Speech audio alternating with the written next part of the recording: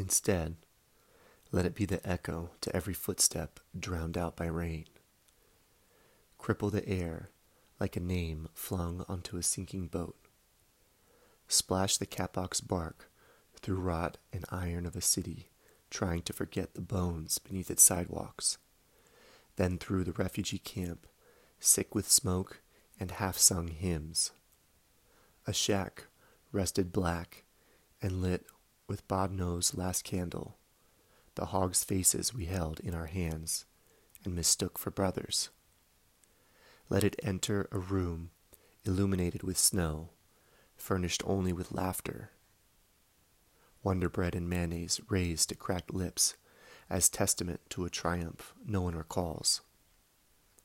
Let it brush the newborn's flushed cheek as he's lifted in his father's arms, wreathed with fish gut and Marlboros, everyone cheering as another brown gook crumbles under John Wayne's M16. Vietnam burning on the screen. Let it slide through their ears, clean, like a promise, before piercing the poster of Michael Jackson glistening over the couch. Into the supermarket, where a Hapa woman is ready to believe every white man possessing her nose is her father.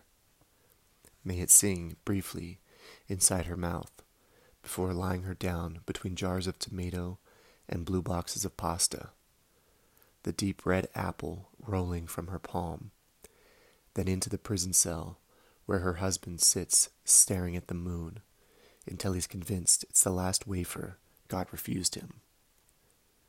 Let it hit his jaw like a kiss we've forgotten how to give one another.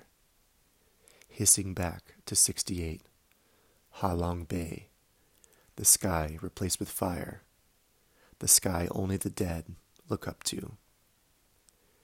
May it reach the grandfather fucking the pregnant farm girl in the back of his army jeep, his blonde hair flickering in napalm-blasted wind. Let it pin down to dust where his future daughters rise, fingers blistered with salt and Agent Orange. Let them tear open his olive fatigues, clutch that name hanging from his neck, that name they press to their tongues to relearn the word, live, live, live. But if for nothing else, let me weave this death beam the way a blind woman stitches a flap of skin back to her daughter's ribs. Yes, let me believe I was born to cock back this rifle, smooth and slick, like a true Charlie, like the footsteps of ghosts misted through rain, as I lower myself between the sights and pray that nothing moves.